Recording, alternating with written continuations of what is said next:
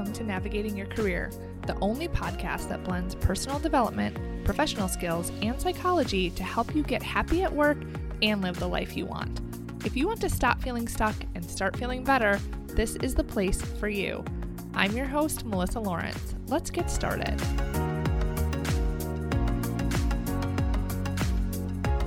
Hello, welcome to the podcast. Today, we're going to talk about something that I get asked about a lot, and that is how to advance in male-dominated industries, particularly into a leadership role.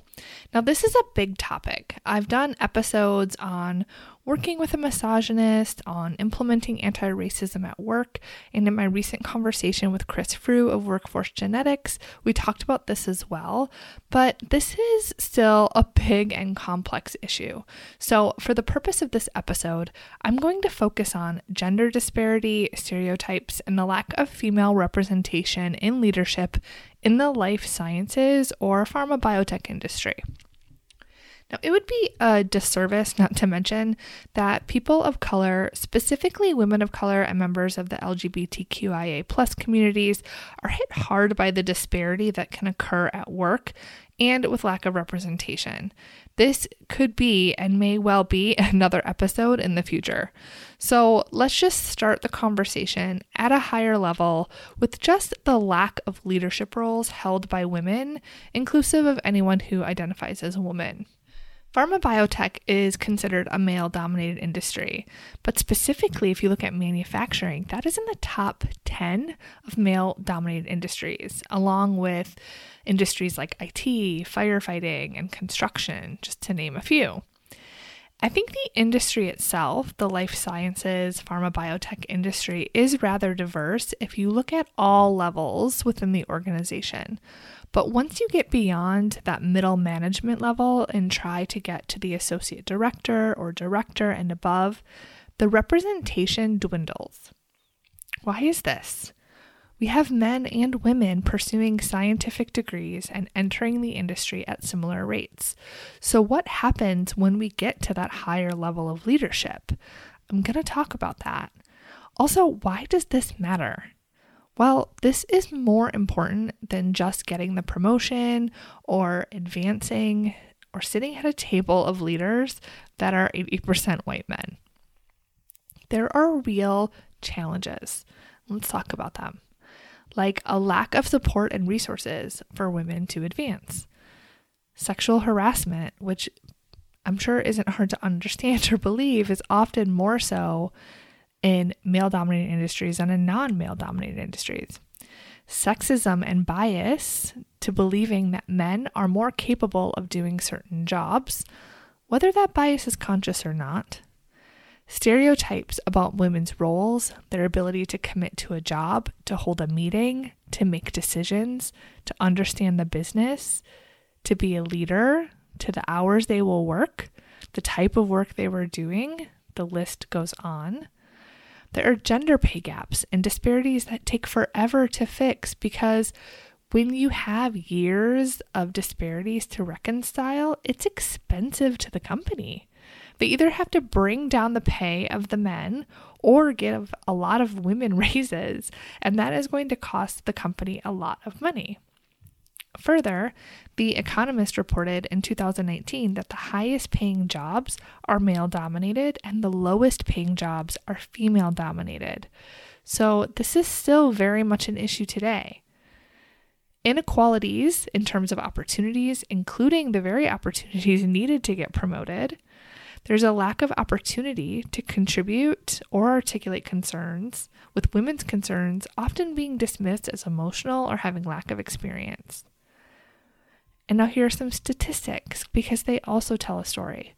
Per BioSpace's 2020 U.S. Life Sciences Salary Report and the 2020 U.S. Life Sciences Diversity and Inclusion Report, men out-earn women by 19.3%, and only 14% of women felt that opportunities for promotion were fair. There's a stigma in even talking about this topic. Believe me, it took a little bit for me to even record this. I had this topic on my to-do list. It was in my list of podcast episodes that I wanted to create, and I hadn't done it yet because I know that this is difficult and there are a lot of opinions around this topic, and I'm going to talk about them, and we are just going to get all of this out, at least a good amount, the amount that I can put into this episode. This may be like a multiple episode situation. So I used to lead a network of women in pharma. Most of the women advanced their career one way or another, but there were women who saw the difference between how men and women were treated at work and didn't want to be part of this network because of this stigma. They were afraid that being part of a women's group didn't look good to leadership, that they didn't want to be seen as a troublemaking woman, so to speak. There were other women that thought that women that think there is a difference in treatment are just not working hard enough and that they're just complainers. A client told me that she was one of those women until she saw it herself. She saw the dismissing of the female colleague in her comments, the talking over her, the leadership table having less and less women representation. This is difficult to navigate. The fact is that there is a gender diversity problem when it comes to leadership and boards in pharma biotech. Many companies have strategies to address this, including increasing representation at certain levels by a target percentage, creating women's leadership development programs, unconscious bias training, management training, diversity workshops, but the problem still exists. So first, let's talk about why there is a gap with women in leadership roles. I'm going to touch on a few points, but this is not exhaustive at all. Women are held to a standard that men are not. I'm just going to put that out there. Women need to be hard, but not too hard. They need to be kind, but not a pushover. They need to look nice, but not sexual. They need to be average sized, but not too big, not too small. They need to communicate well, but not talk too much. They need to be a strong leader, but not aggressive. Speaking of, women are labeled aggressive instead of assertive. They need to care, but not be too emotional. They need to know their job, not make a mistake, be a good mother, not work too much, but also be available to work all the time. This isn't new. If you go back to the 50s, the 60s, the 90s, today, you'll see the messaging of how a woman is supposed to be. You don't see this with men. We're conditioned to judge women, to think they are less than, to think they have something to overcome. Specific to work, some cultures, specifically some pharma biotech cultures, drive more masculine behaviors and reward them. Move quickly, be competitive, steal, go, go, go. It was interesting to watch the leadership change at a company I worked for. The women who were less masculine didn't last. The women who seemed to have a bias toward men belonged, and even with that type of environment, the leadership team was 80% men, and the women on the team were the ones planning employee events and doing the stereotypical female tasks. When more feminine women were part of the team, I'd see some of the male leadership team looking them up and down as they spoke in big meetings. This didn't happen when men were speaking. A male leader during an intro told hundreds of people, employees, he desired a young pop star and that his wife said it was okay. Again, this wouldn't happen or be acceptable if a woman proclaimed her love for Zac Efron or whatever young man. I don't even know who is considered a hot young man these days. But all of these undertones are part of the culture and they shape this environment of gender disparity. Some male leaders have said with the #MeToo movement that they didn't feel comfortable mentoring women anymore. Think about that. What does that even mean? Did they do something or think something inappropriate? Or just worried that they would? Or it would be taken the wrong way? Did they think the women who shared their #MeToo stories were lying and could lie about him too? It's interesting. Now, let's just be clear that some of this is due to culture and history, and some of this is due to choice. Sometimes women and men can take on roles or make decisions that are not empowering to them, and they certainly aren't a victim of those choices. When I work with my clients, we look at what they are doing, both men and women, what they're bringing to their role, what barriers they have, and how they're holding themselves back too. No one is being forced to be the note taker. But how does this show up in less overt ways? Women get passed over for promotions, and men get put into the roles that women are often more qualified for. Sometimes the men are even less qualified, which occurred with a client recently. The requirements for women to meet the standard for leadership roles are much greater than men. Women can meet 100% of the qualifications, and men can meet 80%. And even in internal situations, the man will often be chosen. Yet, we know the statistic that women want to exceed job requirements before even applying, where men don't. And we will say we need to get more women applying. But when they do, even when they meet 100% sometimes, that isn't enough. Then they are told of invisible requirements not in the job description that they have to meet that even the chosen candidates don't have. A former colleague of mine doesn't put her first name on her resume or application in industry because she wants to avoid bias, and she actually gets more interviews and callbacks without identifying as a woman today. Like, this is something that she is currently doing. Now, is this discrimination intentional? No, I don't think it is. I think it's our bias. It's our society. It's our beliefs that are so ingrained in us that we don't even know that they are there. And if a woman speaks up and mentions that this is an issue, it's a risk. This is why this continues to be an issue. Women are in a position where their requirements are higher. There are hidden requirements. Some of them they know, some of them they don't, because they're based on the bias of other people. They're sometimes objectified. They have to outperform men, not complain.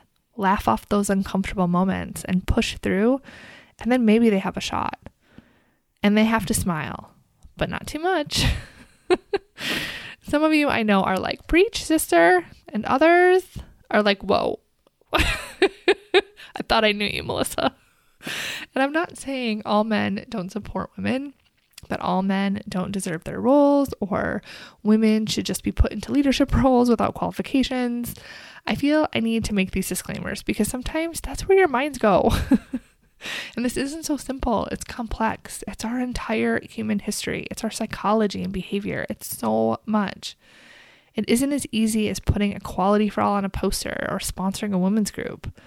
We have to really understand that this is a problem, and we have to be willing to be open that we may be part of the problem, to talk about it, even when it's uncomfortable, to question our decisions and acknowledge the employee stories and experiences.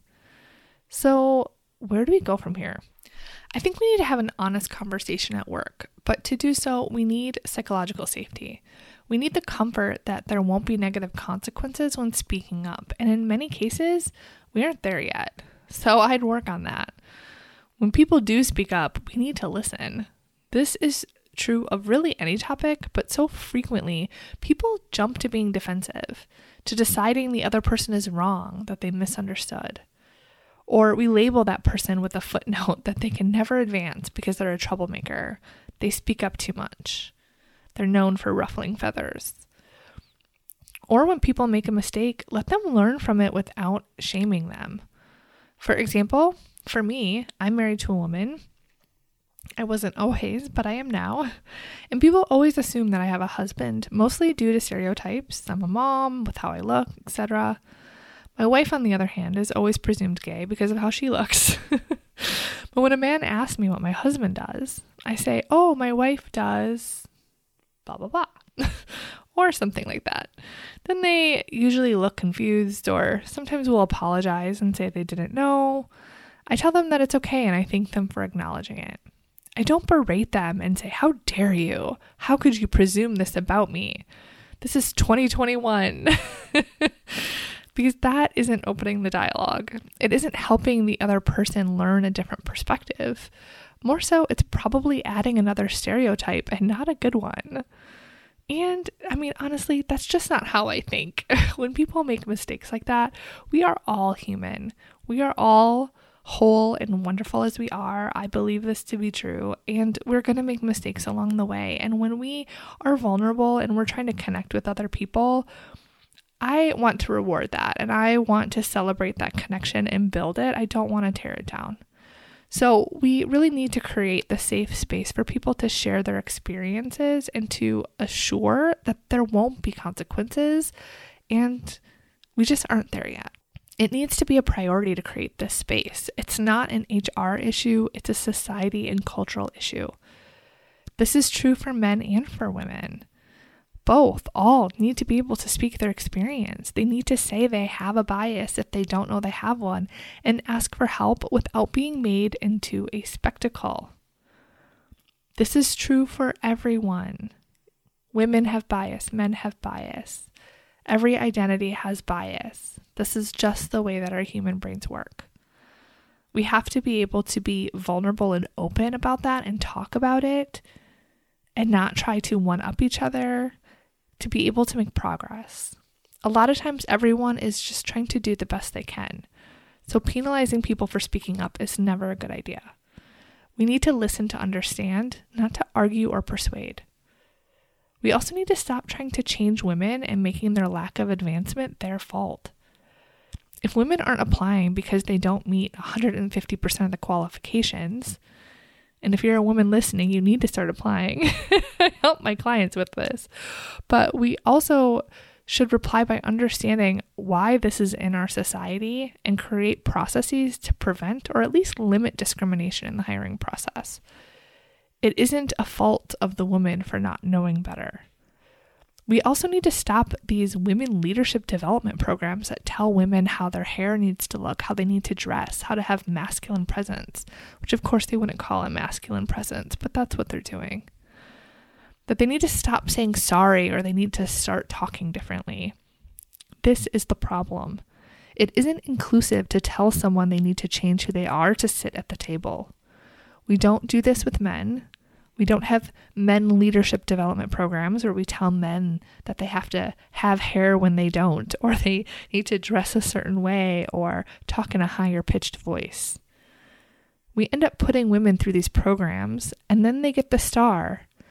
They get that little mark. That means to make the company metrics look good, they need to be promoted or given visibility because that means the program worked. It's not good. If you are a woman listening and you want to advance, how do you? Or if you're a man listening and I crushed your soul and you feel like you don't know what to do anymore, listen. If you're a man listening, this is not your fault. Believe me, I have a son who's a teenager and sometimes I share articles or talk about some of these topics, and I never want my son to feel like he is bad, like that he is inherently bad just for being a boy. And I don't want you to feel that way either.